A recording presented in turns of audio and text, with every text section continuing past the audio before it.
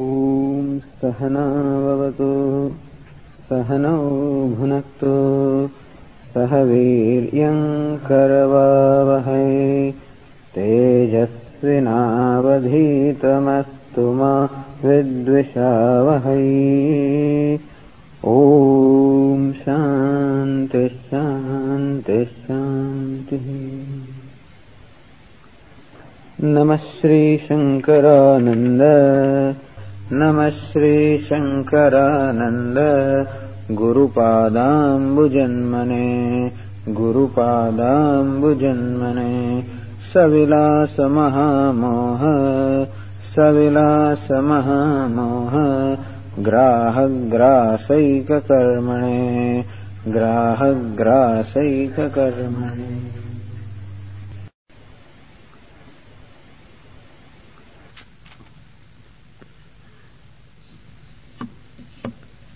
Here in the example of the clay in the pot, it is shown how the pot is mithya, is unreal, and the clay is satyam, or it is real.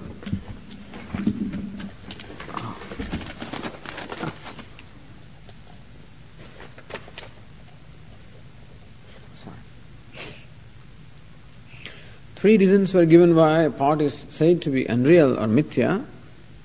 Nistatvam, so nistatvatvat, vinashitvat, vacharambhana namatah. Three reasons. That there is nistatvatvam.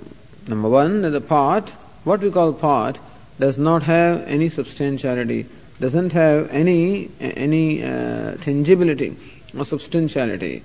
There is no substance or truth in the pot. Because the substance that is lying in front of us is clay. And therefore, what is pot? That form is called pot. And that form doesn't have any tangibility or substantiality.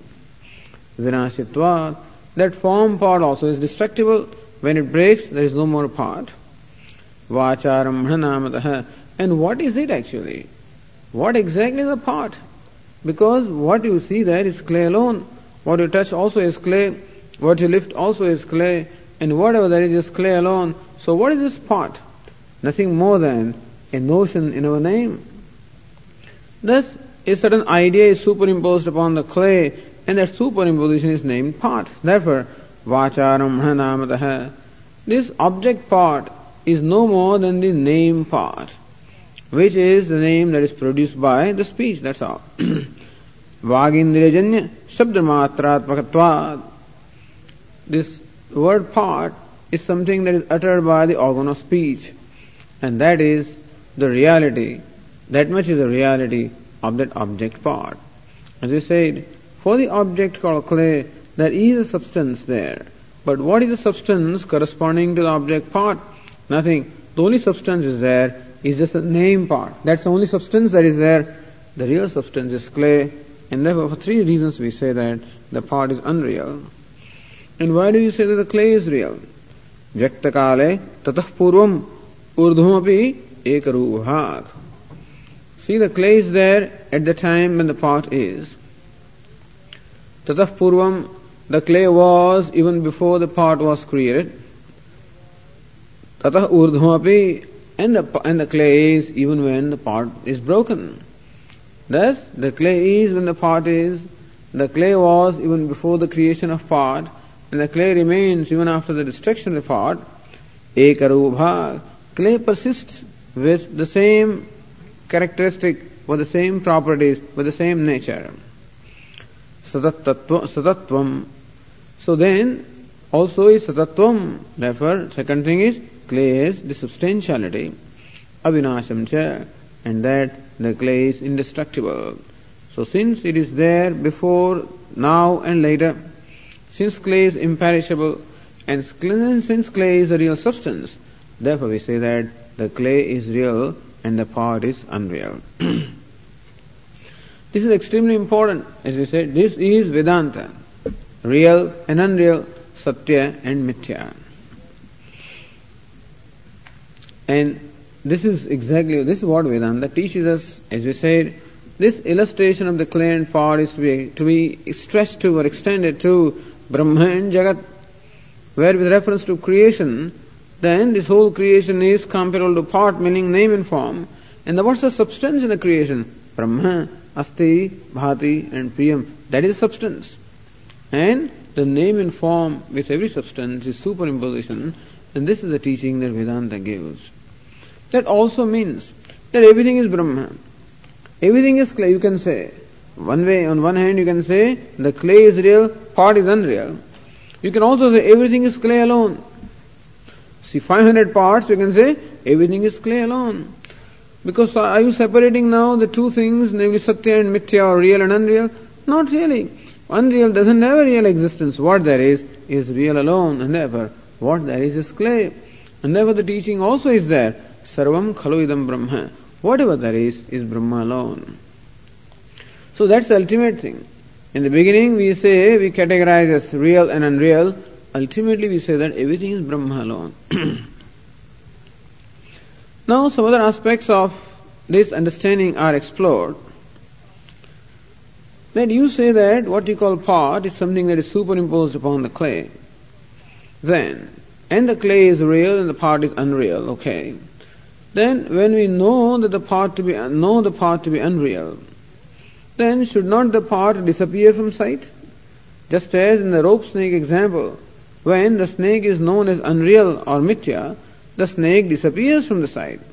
And so also in this clay pot illustration, when the pot is known as mithya, shouldn't the pot disappear from sight? How come it doesn't happen? Or you can put it this way. If you say that the pot is unreal or mithya, then it will disappear like the snake disappears. Then we say yes, it disappears. We say that yes, the pot disappears. In what way does the pot disappear? Nivritta eva yasmate tat satyatva matir gata. Te tat satyatva matihi gata.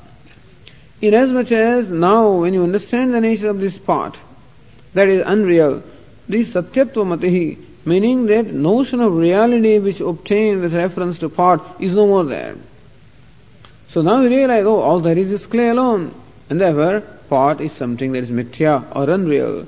And therefore, in the wake of this understanding of knowledge, what gets dismissed or what gets dispelled is the notion of reality which one entertained with reference to pot. Idrung nivrittirevatra bodhaja natu abhasanam. We say that the nivritti or disappearance in this case is of the nature of knowledge. So disappearance is the disappearance of the notion of reality which is brought about by knowledge. Natu abhasanam. It is not that the pot really disappears from the sight.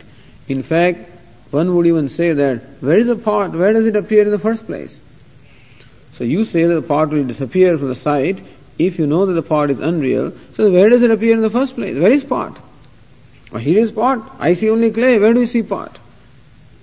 So Swami always gives this famous, he used to formerly always carry a chain with him and always give the example. Now he carries, I think, the cup, the, what do you call it? The styrofoam cup. That's what he has. Formerly, he used to carry a chain, specially carry a chain. And then he would show it. It's all right. What is this? One says, this is chain. But someone from a village comes along who has never seen a chain and he says, well, this is gold. So no, this is chain. Yeah, but where is chain? This is chain. Why? What is on the top? Is it called chain? Well, that's gold. What is at the bottom? Is it chain? That also is gold. What is on the side? Is it chain? Well, that also is gold. So where is chain? So for the one who has never seen the chain, or who doesn't have this concept of chain, he looks upon this object only as gold. And therefore the one who superimposed the notion of chain, that alone, that person looks upon this object as chain, someone else looks upon as gold. And therefore someone can say, where is the chain in the first place? So if somebody says, if you know the chain is mithya, it will disappear. Yes, it disappears because it is not there to begin with. And therefore there is no chain. That also we can say. Or, if you say that a given form is chain, fine, we know that the form is just a projection and the substance there is gold alone. In that sense, the notion of reality given to the chain, that completely disappears. And that, according to us, is a disappearance. and the chain or the form does not disappear in spite of knowing it as mithya.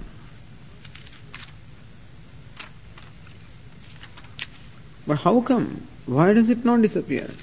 How come the snake, the rope snake, the snake disappears altogether? And how come the pot does not disappear in spite of knowing its unreality?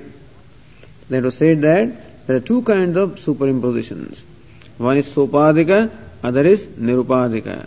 One is with adjunct, other is without the adjunct. In the sense that what we call the mirage water, for example, is, or a pot, is a superimposition which involves a certain factor other than the perceiver. Thus, the factor is that the clay was taken by the pot maker and was worked upon to create the pot, and therefore, that factor being there, the clay does not disappear in actual. The pot does not disappear by its rupa or by its swarupa or by its nature. Just the reality disappears. In case of rope snake, however, no factor other than the perceiver was involved, and therefore that no upadhi or other factor was involved in creation of a snake, and therefore the snake disappears completely. So there are two kinds of bhrama or two kinds of delusions. One delusion which is purely subjective, in which the object of delusion completely disappears when we come to know the truth of the substratum. In other cases, such as mirage water, where factors other than the perceiver are also involved in that appearance, like the rays of sun in case of mirage water, that appearance persists in spite of knowing the unreality of mirage water. But in any case, what is important is not really the disappearance of the thing. What is important is dispelling of the notion of the reality. Because it is a notion of reality which is samsara and not the existence of the world. It is not that because the world is, or because the body is, or because the things are, that there is samsara. There is not samsara. Samsara is taking the body to be self, or samsara is taking the world to be real or permanent. That is what the problem is. So problems are in the notion. Those notions create all the problems. If those notions go, then there are no problems. And then it was said in verse 47, in answer to the question, where do you find, for example, that the delusion or the bhrama, the delusion does not disappear from the sight in spite of knowing it as delusion? Where did we see that? Say it as verse 47, Umanadho mukho nire bhatopyasti navastutaha. That there is a man standing on the shore of a lake, and there is a real man there, but we see in water his reflection, which is the inverse reflection. Na vastutaha asti. Even though that inverted man appears there, he is not there in reality. Tatasthamartyavat tasmin naivastha kasyachit kvachida. But everyone who sees a man standing there on the shore, he knows that to be real and the reflection to be unreal. So no one ever takes the reflection to be real. Whether it doesn't require great intelligence to know that is not a real man. Even fool also will not take that reflection to be real. Because even a fool also has an opportunity, a stupid person also has an opportunity to see the reflection in the mirror. So at least that much knowledge everybody has, that what appears in the mirror is unreal. All people may have seen the reflections in water also, and therefore they know the reflection is unreal. So even a stupid person, meaning the person who doesn't have the benefit of learning of the scriptures, even that fellow also will not take the reflection as real. And thus the reality of the reflection is not there, even though the reflection continues to appear, continues to be perceived. Okay, now continuing the discussion, before the verse 48 it is said, Nanu aropitasya asatyatva jnanamatrat na purushada siddhiti. It's all right. But is that all that is to be done? Aropitasya asatyatva jnanamatrat. That what is superimposed is unreal. If you know that much, does it mean that you attain moksha?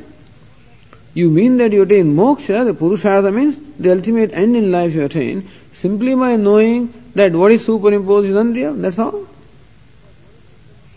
No, you can't get moksha simply by that, knowing that the name and form is unreal. By that you can't gain moksha. says, verse 48, the question is answered here. Idrugbodhe pumarthatvam matamadvaitavadinam mridrupasya parityagad vivartatvam ghate sthidam.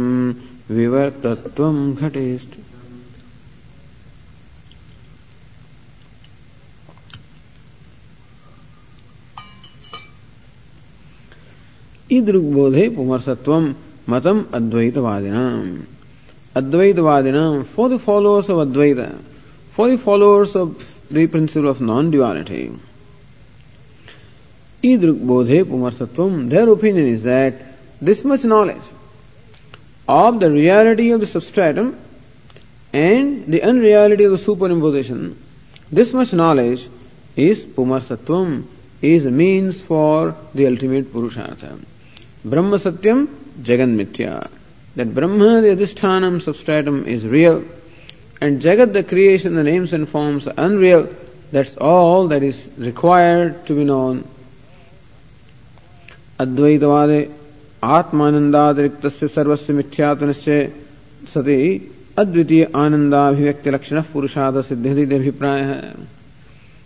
According to the Advaita, that anything that is other than Ananda is mithya. Everything other than Ananda or Asti Bhadi Priyam or Satchidananda or Atma is mithya, unreal. Iti nische, when this conviction arises, this conviction of my own arises, that everything that is other than Ananda or fullness or completeness or limitlessness is mithya or unreal, Advitiya Ananda Abhivakti Lakshana, then what happens? Advitiya Ananda Abhivakti. There occurs a manifestation of Ananda or fullness or happiness, the Advitiya, non-dual. The Ananda that is non-dual becomes manifest merely by knowing the unreality of everything other than Ananda. That's very interesting.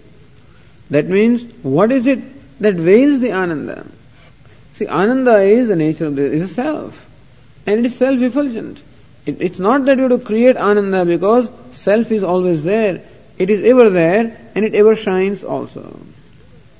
Then what needs to be done? To know the self as Ananda. Even though self is Ananda or full, I do not know it as such. I know it as limited or incomplete. And what is it that obstructs that knowledge? What obstructs the knowledge that the self is complete? The notion that self is incomplete. And so the truth is obstructed really by what we call the notions, superimposition, that's all. What is lying in front of me is a rope, but then what obstructs the rope from my sight? The notion that this is snake. It is not anything else that hides the rope from my sight. The notion or my conclusion that this is the snake, this is a snake, it is that conclusion that really veils the rope from my perception. This is the Vedantic diagnosis of the whole situation. And so also, what prevents the manifestation of my true nature? Just my notion that I am ego or I am limited, I am small. And why does that notion arise? On account of the notion that this body is a self, or the upadhi of the personality is a self. It is that notion that just veils the true nature of myself. And therefore, when that notion goes, the Ananda which is self-effulgent just becomes evident. It doesn't get created, it just becomes evident. It becomes manifest. So according to Advaita Vedanta, Vedanta or Advaita Vedanta, because there are other Vedanta also, meaning the Upanishads the other teachers may have different views about this, but according to Advaita Vedanta, meaning according to this perception of life, that there is only one truth, non-dual, there is nothing but truth. It is that conviction which makes the truth evident, which is because it is the very self. And as long as I think that there is a self and there is something other than the self, as long as the duality is taken to be real, so long the true nature of my own self is veiled, or I am deprived of the benefit of what I am, on account of imposing the ideas of smallness upon myself, which imposition occurs on account of taking this body or the personality as real.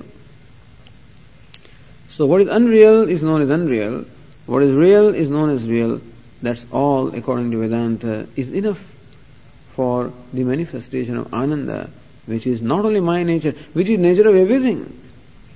Not only I alone am Ananda, everything is Ananda, because that alone is, when we say that Ananda is Brahma and is non-dual, that means that's all there is. It's not that I am Ananda and then the world is miserable. That also is not so. Everything is Ananda alone, because I is not confined to this body or to any individuality. That is all there is. So when this conviction arises, it is not that Ananda has to be created. Ananda is recognized or discovered. So it is something to be recognized, is to be something understood rather than something to be created. As Swamiji always likes to say, you don't have to believe in God. God is not to be believed in, God is to be understood. Because whatever there is God. But that is to be understood. In what way is it so? That God is abhinna nimitta upadana karanam. He is the material and efficient cause. He is a creator as well as a creation. And therefore whatever there is God alone, but that has to be understood. So God is to be understood rather than just believed. Similarly also, Ananda is to be understood rather than to be believed. If I have certain imagination about what Ananda is, then I always try to construct things according to my imagination. So each one of us has an idea of what happiness is or what fullness is. And we always have a picture about fullness. That if everything is there, if I am living in a nice cottage, in the woods, on the bank of a river, on the slope of a hill, maybe, and thus I imagine some ideal atmosphere. Everybody may have their own imaginations. The outdoor man imagines it in one way, the indoor man may imagine it in a different way, the athletic person may imagine it in one way, the poet may have imagination. Everybody has their own imagination of what that perfection is. But we always have a picture about perfection. We associate it with the stars and forests and the rivers and mountains and people and environment and whatever it is. Or temples or holy places or whatever. So we always associate happiness with a given atmosphere, with a given picture. That which is without any attributes, we try to always construct a picture about it and impose attributes on them. And thus, we are always in search for that ideal thing. We are always trying to create around ourselves some ideal. Or we are trying to create around the world around ourselves according to the ideal that we have in our mind. So don't try to create anything, because every creation is a projection. Every creation is a projection. And therefore, if you try to create an ideal situation around yourself, you are just projecting. Because what there is Ananda. You try to modify what there is, meaning that already there is a notion in your mind that what there is not Ananda. And therefore, you want to deny what there is and you want to create something else. Already a denial. So therefore, the very desire for change is a denial of what is.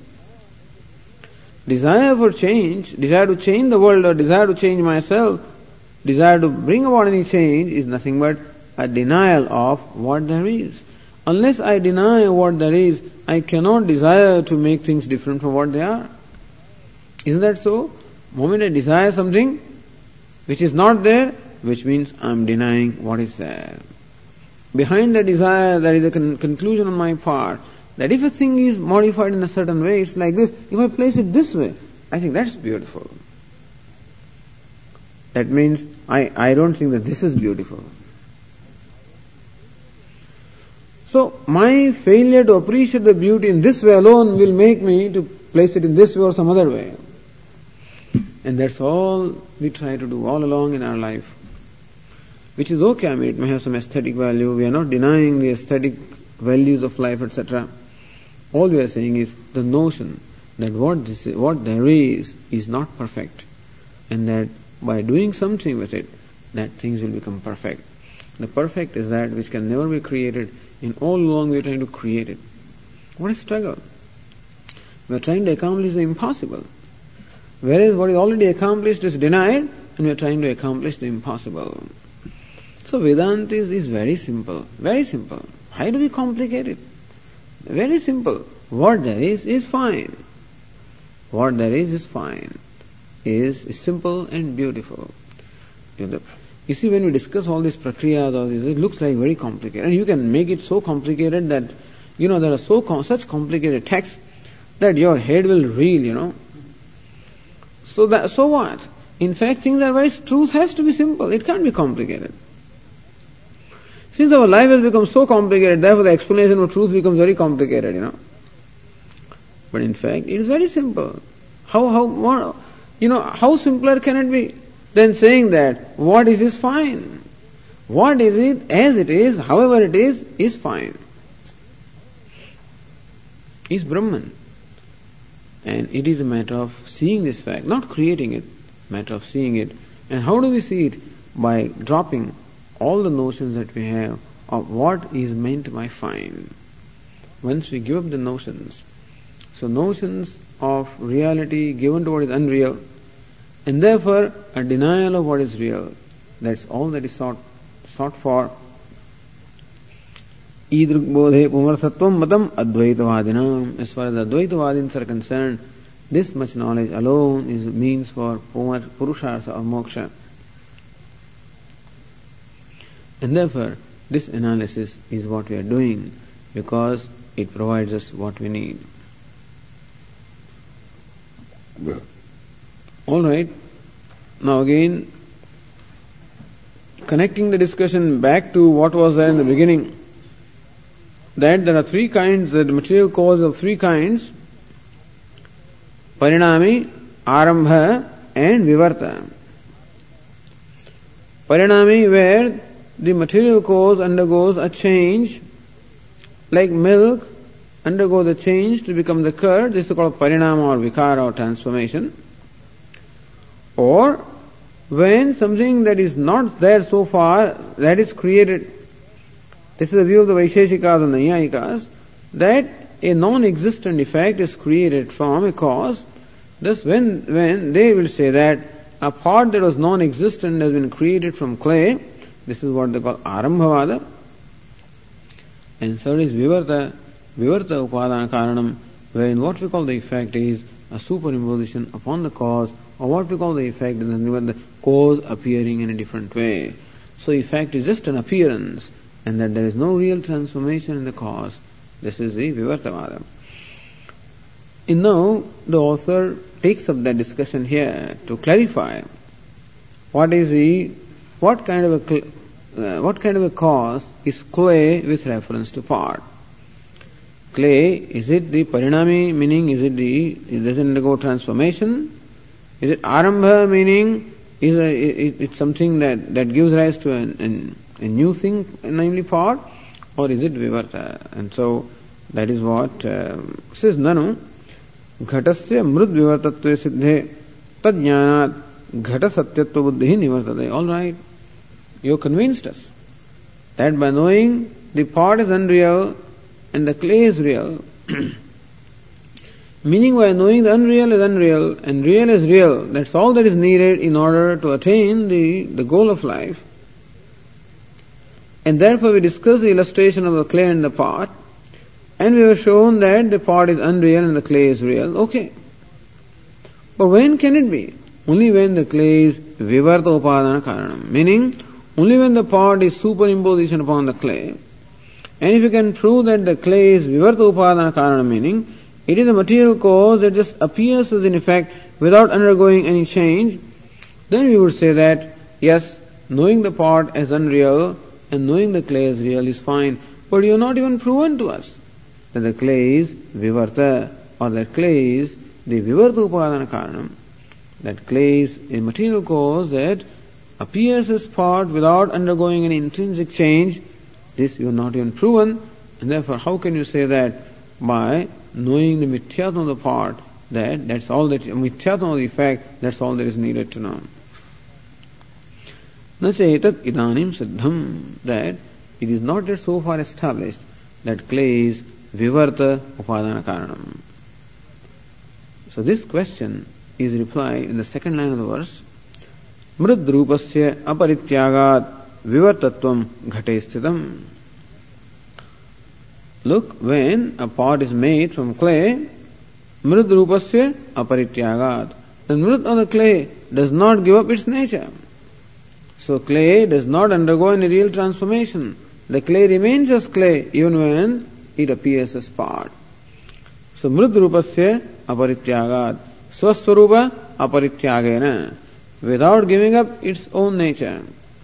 Appearance as effect is called vivarta. Vivartatvam ghate sthitam. Therefore we say that clay is the vivarta upadana karanam with reference to the pot. Clay is the vivarta upadana karanam with reference to the pot. But that is to be established, and therefore the next one says here, Ghate mrudrupa parityaga bhavepi mrut parinamata ghatasya kim nasyat. You say that when a pot is created from the clay, that the clay does not give up its clayness. The clay remains what it is even in the pot also, which is okay.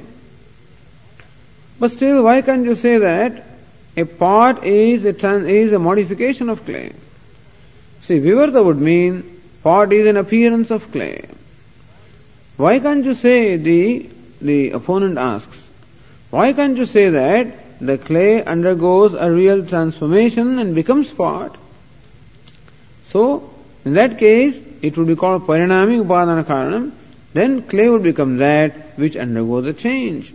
So why can't you say that the clay has undergone a change to become the pot? We say that the clay has not undergone any change, it just appears as a pot. This fellow asks us, why can't you say that the clay has undergone a change to become a pot? Why not? Because a lump of clay has to be transformed in some way, then alone you call it pot. So why can't you say that clay has undergone a change to become the pot? In which case clay would be parinami upadana karanam. And this question ends in verse 49. Pariname purvarupam tyaje tat kshira rupavat mrit suvarne nivartete घटकुंडलयोर नहीं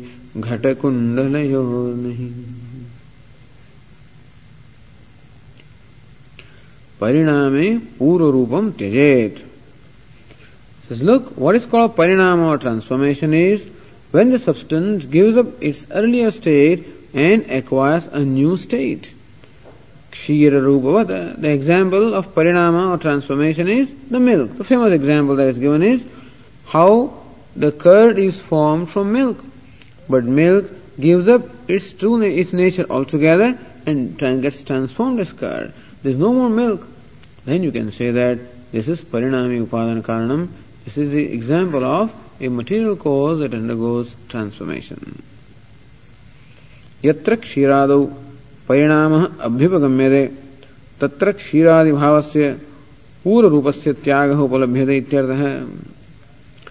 That in such cases as milk, where it is generally accepted that milk undergoes a transformation, we find that when the milk becomes curd, that milk is no more available. Milk is gone, it has become curd. And in that case, we can call it parinama. So alright, but why can't you say that something similar also happens with reference to a pot and the clay and pot? Nanu vivarte pura rupa aparityagah ko drushtah. Alright, in case of vivarta, which are the examples? If the example of parinama is this kshira and the milk and the curd, what is the example of vivarta wherein the substance does not undergo any transformation and appears as effect? Which are those examples? Mrit suvarnayoho drishyate. Our example is standard. The clay pot or the gold ornament, these are standard examples of vivarta. Therefore the second line says, Mrit suvarne nivartete ghatakundalayor nahi. Ghatakundalayoho. Take the case of a pot or an ornament. Nishpannayoho api, even when you make a pot from the clay, or you make an ornament from the gold, mrut suvarne na nivartete. Tat karanabhuta mrut suvarna rupe na nivartete. We find that when you make a pot from the clay continues to persist in the pot. When you make an ornament from the gold continues to persist in the ornament also. When you make curd from the milk does not persist in the curd. But when you make an ornament, the gold persists. When you make a pot, the clay persists. And therefore we say that the clay or the gold in those examples have not given up their true their nature, and they completely appear in the effect also. This is quite well known. Therefore, the clay in the pot or the gold in the ornament are examples for vivarta, example of vivarta upadana karanam.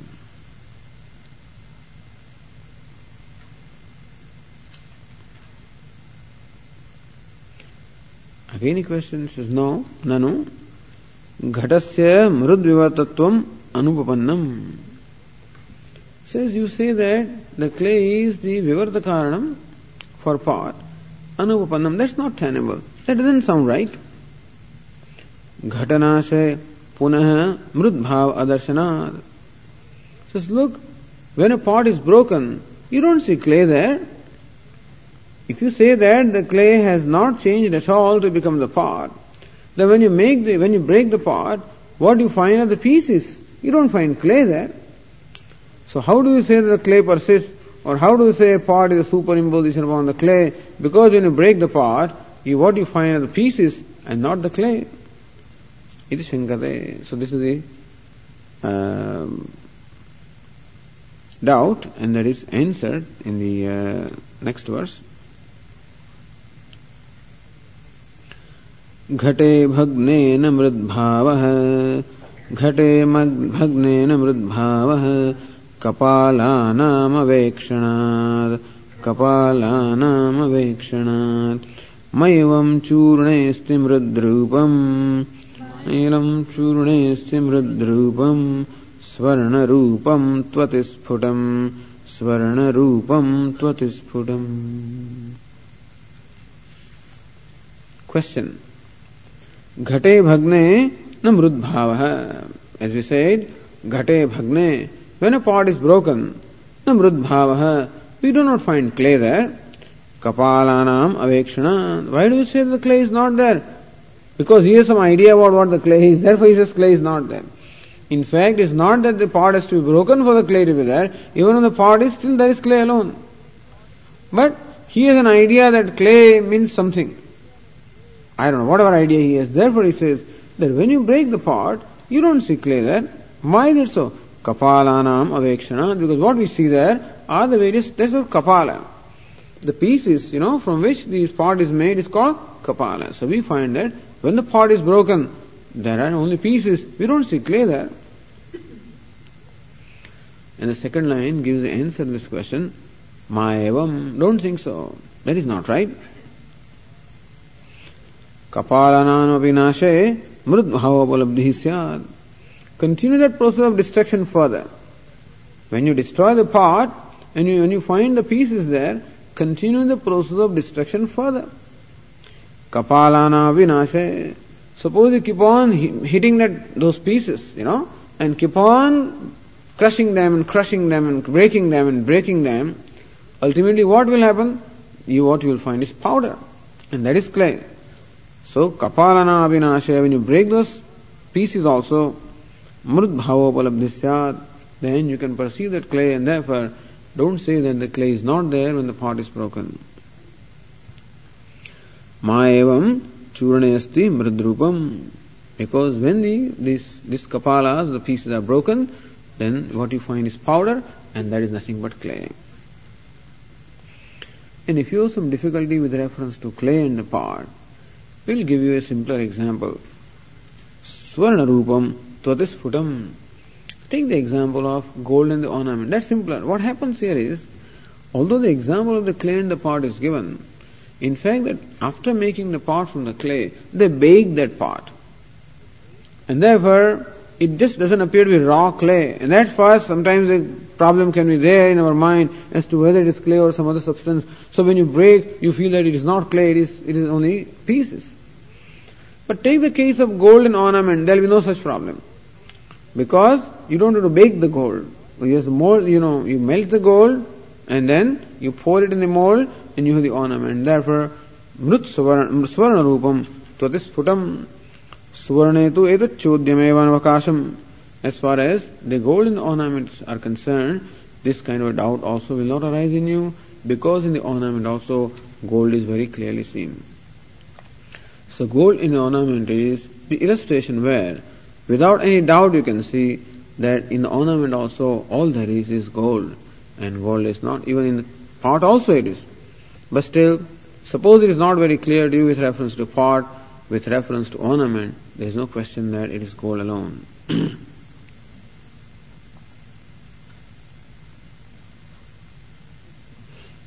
So 3 examples are there.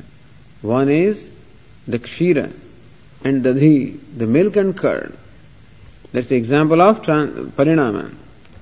And other 2 examples are clay and pot and golden ornament. These are the 2 examples of vivarta. So you see, now the questions are asked just to make everything very clear, in case some little doubts are left. Nanu pariname drishtantatvena abhitanam kshir mritsvarnadinam madhye. So you have given us these various examples of milk and clay and the gold. Yadi mritsvarnayoho vivarta drishtantatvam angikriyate. If you say that the clay and the gold are the examples of vivarta, then why don't you say that even that milk and curd also is vivarta? Why not?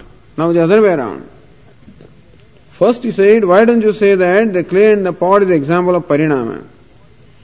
But now when we show that, no, the pot and the gold ornament, in that the substance persists, thus they are vivarta. So he says, alright, if the clay and the pot, that is an example of vivarta, or the golden ornament is an example of vivarta, why don't you say that the milk and curd also is an example of vivarta? Tarhi tadvadeva kshirasyapi tathatum syadidashankyaha. So this ashanka, the question, is answered in the verse 51. Kshiradau parinamostu punastadbhava varjanad etavata mridadinam drishtantatvam nahiyate.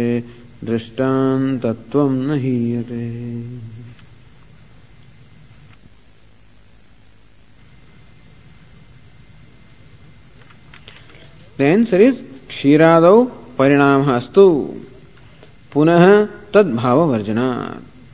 Says, look, as far as the example of milk and curd is concerned, we say that it is a clear example of parinama or change or transformation, because punaha tadbhava varjanat, that milk completely gives up its milkness and then alone becomes a curd, and therefore it is an example where there is a change or transformation. From once the substance transforms from one state to another state. So it is an example of parinama. Tarhi, then alright.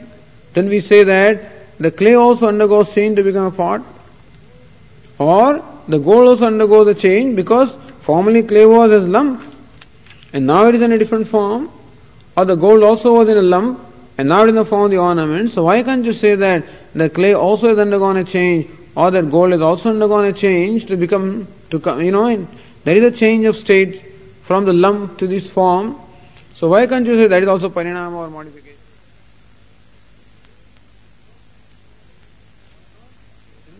Why not the clay transforming into pot also be called parinama, modification? So etavata mridadinam tushtandatvam nahiyate. Tarhi kshiravadeva avasthantaram apadyamanayoho tayoho vivadustanda na bhavet. We say that the clay also has got changed into pot, And therefore, that also can be called parinama and not vivarta. So we say, no, etavata kshiradehe parinamitvena mridadinam suvarnadinam drishtandatvam vivarta drishtandabhava nahiyate nanashyati. He says, no, that is not called transformation because is avasthantarapatti is there. Meaning that the clay which was in the form of a lump does appear now in another form. But as far as the substance clay is concerned, the same substance also persists in the pot. So the gold was like a lump and it is formed into an ornament, all right. But as far as the substance that was there in a lump, same substance also is found in the ornament, and therefore there is no change in essence. Even though there may be a change in form, there is no change in essence. Whereas, in case of milk and curd, there is even a change in essence. Milk is sweet, curd is sour. Milk is fluid, curd is, almost solid. And that being the case, there is a change in substance. Meaning the substance milk has given up its milkness and has acquired another state, namely the curdness.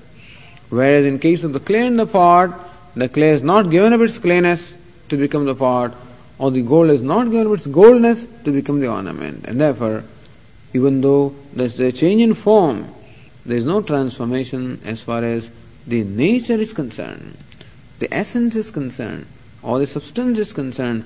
There is no inherent change in the gold or the clay. The idea is Kshirasya Pura Rupa Parityaga Purassaram Avasthandara Prapti Sadbhavat Parinamitvam is explained that since milk has given up its milkness, therefore we call it Parinama. Mrut Suvarnayostu Avasthandarotpatti Sadbhavepi. Even though the gold and the clay and the gold, even though they have undergone a change with reference to the shape is concerned, Pura Rupa Parityaga Abhavat Vivartapi. Then since they have not given up the clayness or not given up the goldness, therefore it is an example of vivarta and not an example of parinama. Ultimately Vedantins will say everything is vivarta. Even milk also and curd, perhaps as milk it has undergone a change and become curd. But as molecules also there may be some change. But look at the atoms, of which the milk is made, you'll find the same atoms in curd, and therefore at that level there is no transformation. We would say that ultimately transformation may happen at a superficial level, but as far as the real substance is concerned, there is no transformation. And what's the real substance as far as milk is concerned? Asti bhati priyam. And what is curd? Asti bhati priyam. And therefore there is no transformation. So Vedantin says ultimate truth, that what is the real substance? You say the crystal is broken. What is broken? This is Asti bhati priyam. There also is Asti bhati priyam, which cannot break, which cannot change, which cannot be transformed. And therefore, even where, for the sake of discussion, we have accepted this milk getting transformed into curd, for the sake of discussion, just in order to clarify the concept of vivarta or superimposition. But ultimately we'll say that there is no real change anywhere. Whatever change is there is all appearance.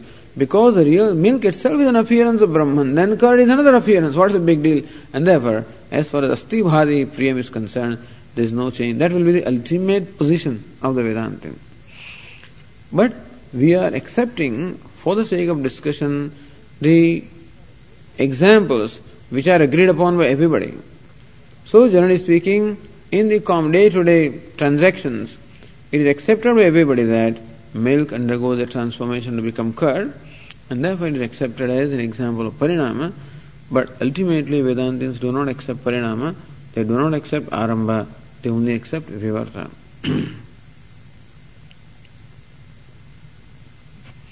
Okay, I think that will be fine for tonight.